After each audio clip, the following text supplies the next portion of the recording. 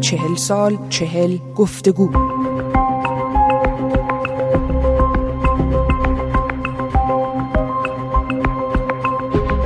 میرعلی حسینی، گزارشگر و مجری خبر در تلویزیون ملی ایران، در سال 57 در روز 22 بهمن بر صفحه تلویزیون ظاهر شد و پیروزی انقلاب را اعلام کرد. میرعلی حسینی در آن زمان نزدیک به 27 سال داشت. او اکنون ساکن پراگ است و همکار ما در رادیو فرداست.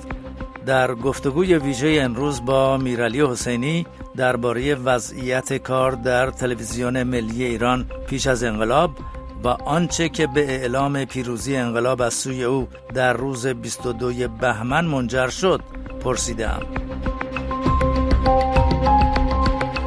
من فرهنگ قویمی هستم. از شما دعوت میکنم در این گفتگو همراه ما باشید. آقای حسینی، چند ماه پیش از انقلاب کارکنان رادیو تلویزیون ملی ایران دست به اعتصاب زدند و این اعتصاب تا روز 22 بهمن 57 ادامه داشت. شما هم از اعتصاب کنندگان بودین. ابتدا میخوام بپرسم که علت اعتصاب به طور کلی چی بود؟ در ابتدا اعتصاب رادیو تلویزیون با جمعیت اندکی برای خواسته های معیشتی شروع شد و رفته موقعی که به هفته های سوم و چهارم رسید، موضوع آزادی بیان که یکی از مسائل عمده کارکنان خبری رادیو تلویزیون بود نمو کرد در بین خواسته ها، به دلیل اینکه در زمان پیش از انقلاب مردم کوچه و بازار یا روشنفکران، من خودم در دانشگاه شاهدش بودم، نگاه خیلی بدی داشتن به رادیو تلویزیون. رادیو تلویزیون رو یک نهاد دولتی وابسته میدونستن و اعتبارش در بین مردم پایین بود از این نقطه نظر.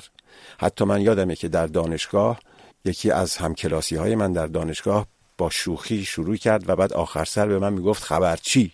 برای اینکه من مجری خبر بودم.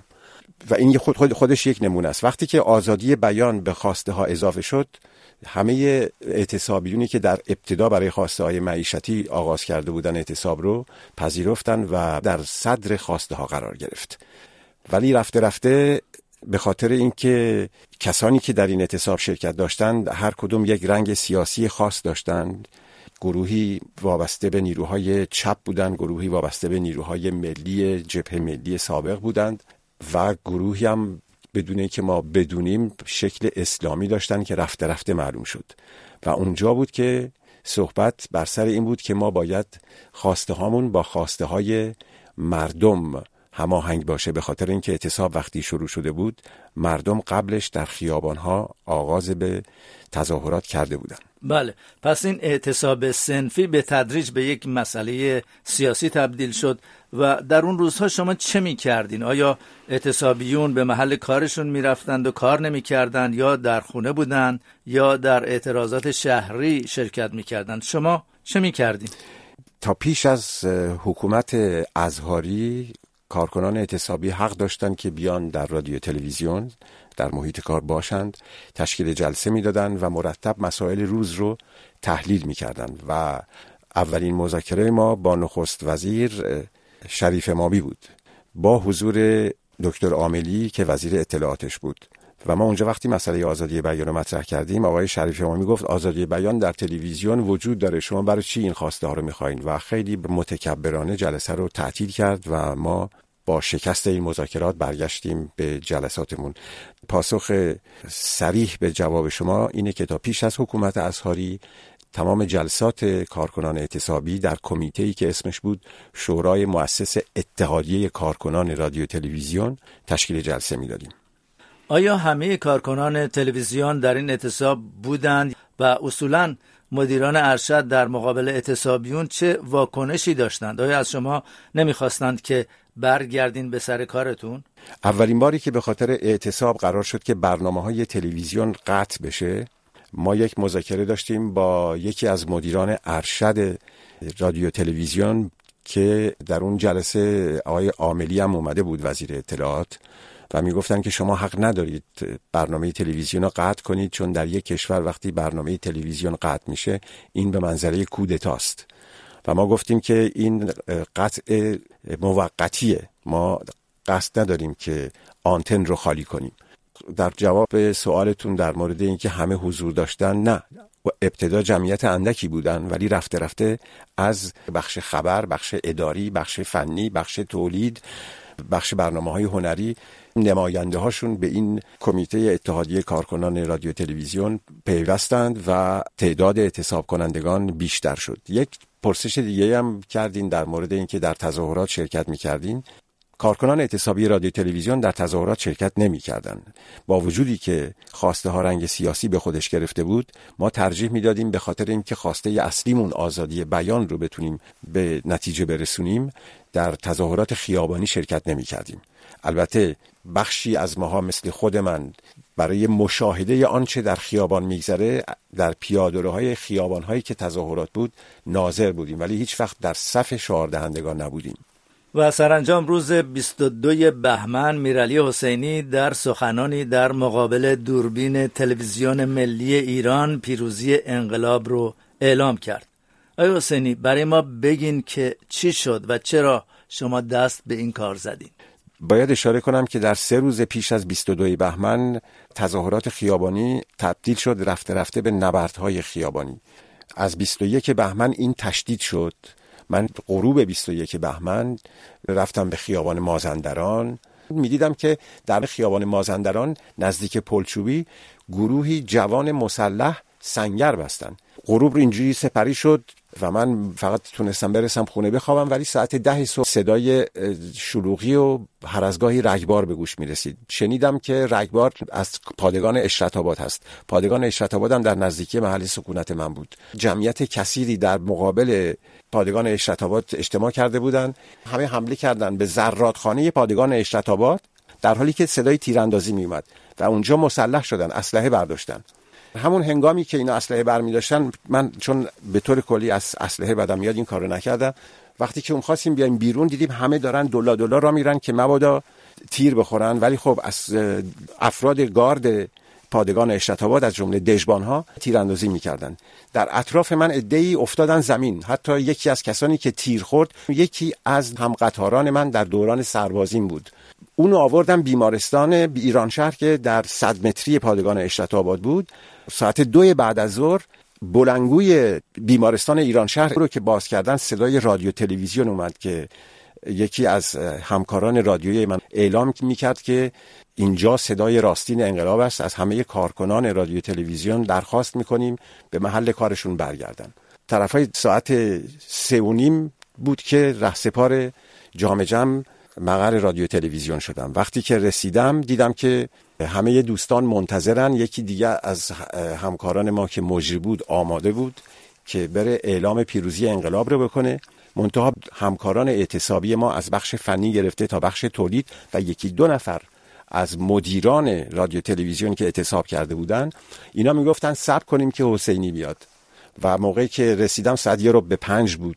در اینجا آقای حسینی از شما خواهش میکنم که 1 یا 2 ترانه مورد علاقه خودتون رو نام ببرین، یا از آهنگ‌ها و سرودهای اون روزها اگر میخواین انتخاب کنین تا پخش بشه، و بعد میپردازیم به اینکه چه گفتین در مقابل دوربین.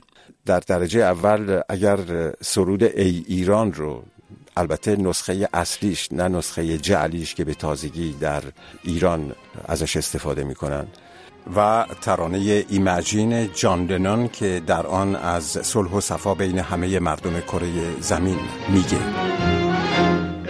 ای ایران، ای مرز پرگوهر، ای خاک سرچشمه هنر، دور از تو اندیشه بدان، پاینده مانی تو جاودان.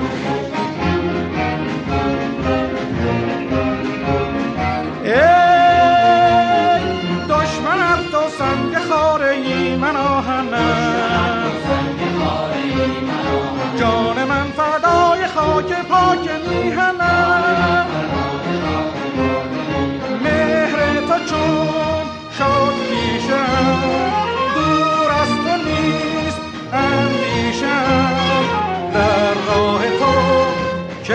ارزشی دارد این جان ما، پاینده باد خاک ایران ما. برمیگردیم به گفتگو با میرعلی حسینی. آقای حسینی، شما در اون روز تاریخی 22 بهمن که در مقابل دوربین ظاهر شدین چه گفتین؟ آیا اون گفته های شما بر اساس نوشته ای از سوی تهیه کننده برنامه بود یا زایده ذهن شما در اون لحظات خاص؟ قصدم وقتی رفتم به تلویزیون جلوی دوربین رفتن نبود، فقط رفتم ببینم که چه اتفاقی افتاده. رسیدم یکی از دوستان یک ورقه به من داد، گفتش که با همین ورقه این مطالب شروع میکنی. بعد گفتش که تا حالا تو جزو محافظه‌کارای اعتصابی بودی، الان دیگه موقع محافظه‌کاری نیست، با این مطلب میری اعلام پیروزی انقلاب میکنی.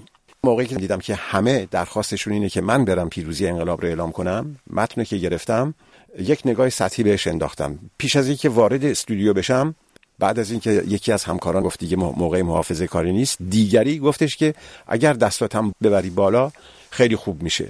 من از روی نادانی واقعا، برای اینکه نمیدونستم منظورش چیه، این کارو کردم و وقتی که شروع کردم به خوندن متن، رفته رفته متوجه شدم که متن سراپا شعاره. به همین دلیل تا اواسطش که خوندم متن رو گذاشتم کنار و گفتم که با توجه به اطلاعاتی که از انقلاب‌های گذشته تاریخ داریم، انقلاب کبیر فرانسه که تبدیل به حمام خون شد، یا انقلاب اکتبر روسیه تزاری رو اگر در نظر بگیریم که به کشت و کشتار منجر شد، و اینکه تمام نیروهای میانه روی این دو انقلاب جارو شدن یا کشته شدن، از بین رفتن. امیدوارم این انقلاب هم منجر به حمام خون نشه و فرزندان انقلاب خودشون قربانی نشن.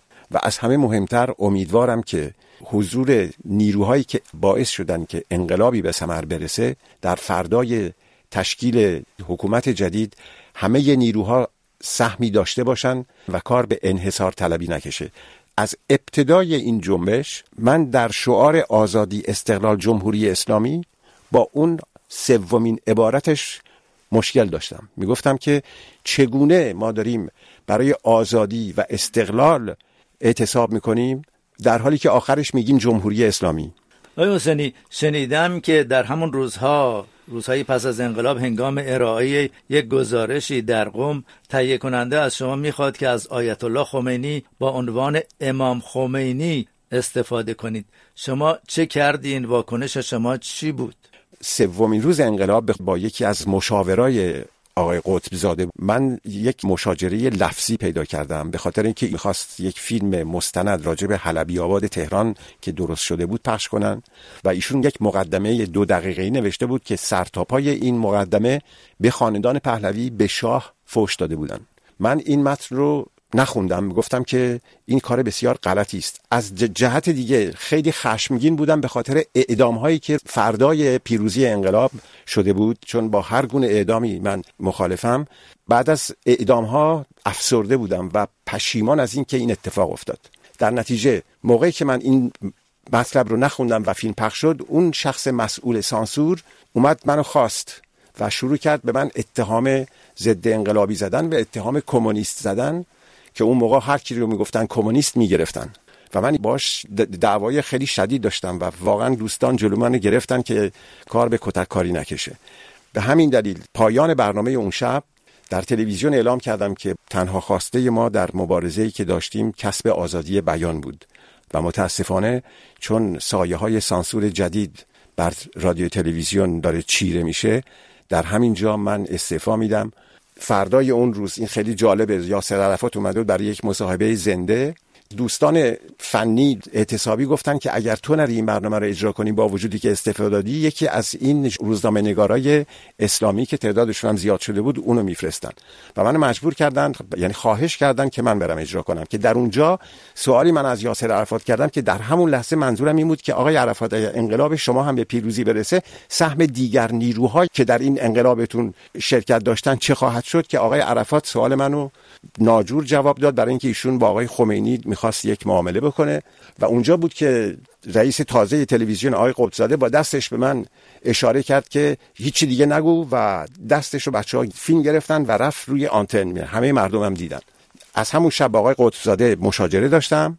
این اتفاقی که برای شما میگم 26 بهمن افتاده بود. روز 10 اسفند موقعی که خمینی داشت میرفت قم، همین دوستانی که اون روز از من خواستن که من حتما با وجود استعفا دادن بیام تو اون مصاحبه زنده عرفات برنامه رو اجرا کنم، از من خواستن که برای رفتن خمینی تو باید بری برای قم، میدونم که استعفا دادی ولی چون فقط ممنوع التصویر شدی، ممنوع البیان نشدی، برو این رو رپورتاج کن. و من در طول رپورتاج داشتم آرام آرام میگفتم که آیت الله خمینی با اتومبیلش رسید تا لحظات دیگه وارد حوزه علمیه قم میشه.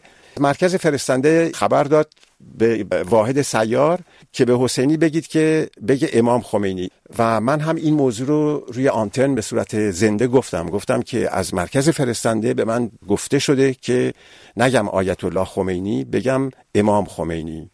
و من فکر نمی کنم که واژه آیت الله خمینی واژه برخورنده‌ای باشه. آقای حسینی، شنیدم که شما یک بار هم با آیت الله خمینی دیدار داشتین. در مورد این دیدار و صحبت‌هایی که شد در اون دیدار ممکنه بیشتر برای ما بگین؟ وقتی که مراسم تموم شد، آقای خمینی سخنرانیش و نطقش تمام شد، در استراحتگاهش توی یکی از حجره‌های حوزه علمی قم نشسته بود. یک آخوند جوانی که واقعا اسمش یادم نمیاد، عمامه سفید داشت، اومد گفتش که آقای خمینی میخوان شما رو ببینن، موافقین؟ گفتم بله. و من برای اینکه برسم به اونجا از 3 تا حجره دیگه رد شدم که گروه کثیری از آخوندهای مختلف اونجا بودن که چند تاشون منو میگشتن ببینن اسلحه ندارم، حتی خودکار داشتم از دستم گرفتن همه اینا.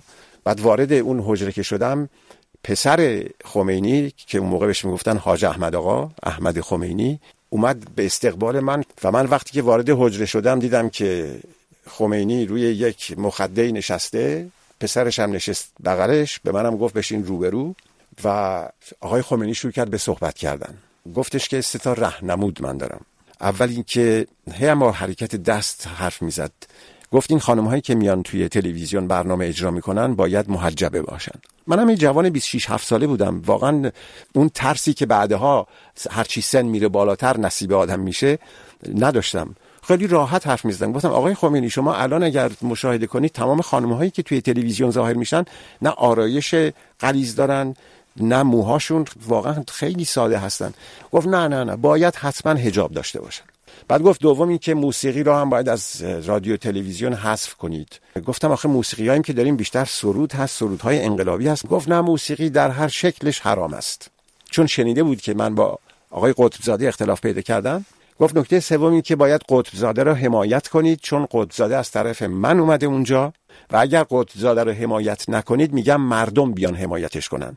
بعد گفتم چرا شما فکر میکنید که ما برخلاف مردم قدم برمیداریم؟ گفت نه، شما فکل کراواتی ها فکر میکنید که انقلاب مال شماست، در حالی که این انقلاب مال مردم پابرهنه است. اونها انقلاب کردن و رفته شما باید یادتون باشه که اسلام در این انقلاب مرکزیت داره. گفتم خیلی ببخشین. تا گفتم ببخشین پسرش ترجمه کرد، گفتش که منظور حاج آقا اینه که ما یواش یواش در ادارات میز و صندلی‌ها رو جمع کنیم و تشک و مخده بذاریم. گفتم منظورتون اینه که ادارات تبدیل بشه به مسجد؟ که خمینی عصبانی شد. بعد گفت نه. بعد خمینی اشاره کرد، گفتش که مردمی که از همه بیشتر به این انقلاب حق دارن اونایی هستن که خون دادن و این انقلاب مال اوناست. در همین لحظه یکی از آخوندهای دیگه اومد گفتش که عده‌ای از آقایون روحانیون با شما قرار ملاقات دارن. خمینی گفتش که من باید نماز بخونم. بعد پسرش گفت خب حاج آقا با همین آقایون نماز بخونید. بلند شد را بیفته. من یه جمله‌ای بهش گفتم که برای اولین بار دیدم چهرش باز شد و خندید. بهش گفتم در مسیرم به گلپایگان که شهر والدینم هست از خمینی رد میشم، پیغامی برای خمینی ندارین؟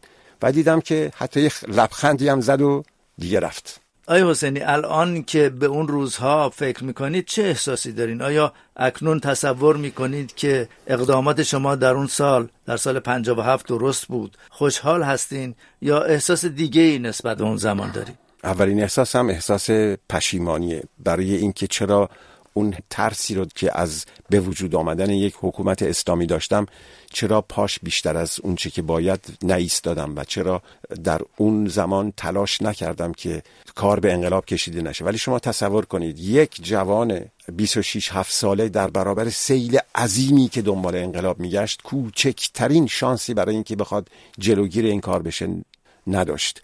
برای اینکه کسانی که قطعنامه می نوشتن در جریان و دوران اعتصاب کسانی بودن که موضع بسیار قهار داشتن. یکی از آدمایی که اونجا بود از نوادگان سلسله قاجار بود. به هیچ عنوان کوچکترین ملایمتی در متن قطعنامه نداشت. رفته رفته یکی مشخص شد که از کمونیست هاست، چون خودش میگفت عضو حزب توده است. فردای روز انقلاب، موقعی که من در جلسه شورای مؤسس اتحادیه کارکنان رادیو تلویزیون خشم خودم و غم خودم رو از اعدام هایی که صورت گرفته بود روی پشتبان مدرسه علوی در اون جلسه مطرح کردم، یکی از کسانی که جزو گروه های اسلامی این شورای مؤسس اتحادیه کارکنان بود برگشت گفتش که امروز داریم طرفدارای شاه رو میکشیم، یه روزی هم نوبت شماها میرسه. به عنوان سوال آخر، میرعلی حسینی امروز پس از 40 سال از کسانی که از او به خاطر حرکات انقلابیش در اون روزها انتقاد میکنند چه پاسخی داره؟ یکی از همکاران خود ما در این رادیو وقتی که به گذشته فکر میکرد و تصاویر من رو بر زمان اعلام پیروزی انقلاب بارها دیده بود، گفتش که ببین در طول این 40 سال خیلی از کسایی که نقش مهم داشتن در این اعتصاب میگن ما نبودیم، ولی تو یکی نمیتونی بگی من نبودم و واقعیته. به خاطر همینه که من میگم اولین حسی که دارم حس ندامت و پشیمانیه، برای اینکه من شاهد لحظه هایی بودم که میدیدم که کار نتیجهش انقلابه. یه موضوعی هست اینه که در طول این 3-4 ماه اعتصاب پیش از انقلاب هفته یک بار 2 نماینده از همه نهادهای دولتی جلسه تشکیل میدادن، از وزارتخانه‌های مختلف کشور گرفته تا رادیو تلویزیون. زمانی که صحبت از آمدن شاپور بختیار بود در یکی از این جلسات، در اون جلسه من گفتم که صحبت از آمدن شاپور بختیار با توجه به مبارزات شاپور بختیار در سالهای سال فکر میکنم که این یک حرکت مثبت باشه و شاید بشه با اومدن شاپور بختیار ما امیدمون برای برقراری اون چه که دنبالش هستیم، یعنی دموکراسی، آزادی بیان، امیدمون بیشتر بشه. در همون لحظه یکی از نمایندگان یکی از نهادهای دولتی که نماینده سازمان خاک بود، مردی بود 50 ساله با سیبیلای استالینی، موهای سفید، بلند شد یک نطقی کرد و اونجا شاپور بختیار رو با این نطقش بی‌اعتبار کرد به دروغ و گفتش که ما دیگه احتیاج نداریم امید ببندیم به تمام کسانی که در این سالها سرمایه کشور رو ربودن به نفتخوارها، در حالی که شاپور بختیار فقید به هیچ وجه در این جبهه‌ای که ایشون ازش اسمی برد نبود. و من در اعتراض موقعی که خواستم بگم که شما اشتباه میکنید اسم شاپور بختیار رو با نفتخوارها مخلوط میکنید، بلند شدم خیلی با عصبانیت صحبت میکردم. 2 نفر از نمایندگان سازمان دانشگاهیان که اونجا هم حضور داشتن، اونا شونه های من گرفتن که نه عصبانی نشو، آروم باش، از کار به دعوا نباید بکشه، ما داریم حرف میزنیم. گفتم آخه من نمیپذیرم. و همون اون ترس دوم من بود که متاسفانه خیلی دیر شده بود. در ملاقاتی که با آقای سیروس آموزگار داشتیم برای اینکه بتونیم به نتیجه برسیم، 2-3 نفر از کسانی که با من به عنوان سخنگو آمده بودند، هر چی که آقای آموزگار میگفت درباره پیدا کردن یک راه حل الटरनेटिव اینا مخالفت میکردن. به همین دلیل بود که تمام اونهایی بودن که موضع خیلی قهاری داشتن، خیلی افراطی داشتن. و موقع خداحافظی از آقای آموزگار گفتم که آقای آموزگار من فکر میکنم که اینها برای مصالحه نیامده بودن، اینا فقط اومده بودن شما رو ببینن که بعد برن بگن که نتیجه نخواهد داد. آقای حسینی، شنیدم که شما در همان روزهای پیش و پس از انقلاب با شاپور بختیار و مهدی بازرگان هم دیداری داشتین. برای ما از اون دیدارها هم ممکنه بگین؟ البته من به صورت خصوصی آقای بختیار رو هم یه بار دیدم، آقای بازرگان رو هم یه بار دیدم. آقای بختیار 5 دقیقه بیشتر رو نکشید. من رئیس دفتر آقای بختیار اون موقع، یکی از رئیس دفتراش از دوستان من بود، برام یه وقت خیلی خیلی عاجل گرفت و تونستم ایشونو ببینم و به من گفتش که من فقط 5% شانس دارم که بتونم کشور رو نجات بدم و به خاطر همین دارم مبارزه میکنم. من چند تا خواسته داشتم مطرح کردم، گفتش که من به خواسته های شما نمیتونم جواب بدم برای اینکه من به هیچ عنوان با هیچ کس تبانی نمیکنم. آقای بازرگانم بعد از برگشتنم از قم دیدم و گفتم که آقای بازرگان، آقای خمینی داره یه همچین حرفایی میزنه، شما فکر میکنید که امیدی هست که کشور به صورت یک کشور مستقل و لاییک اداره بشه یا قدرت واقعا میفته دست آخوندا؟ دستشو گذاشت رو سرش و گفت منم دارم زیر بار این همه فشار نابود میشم ولی تلاش میکنم.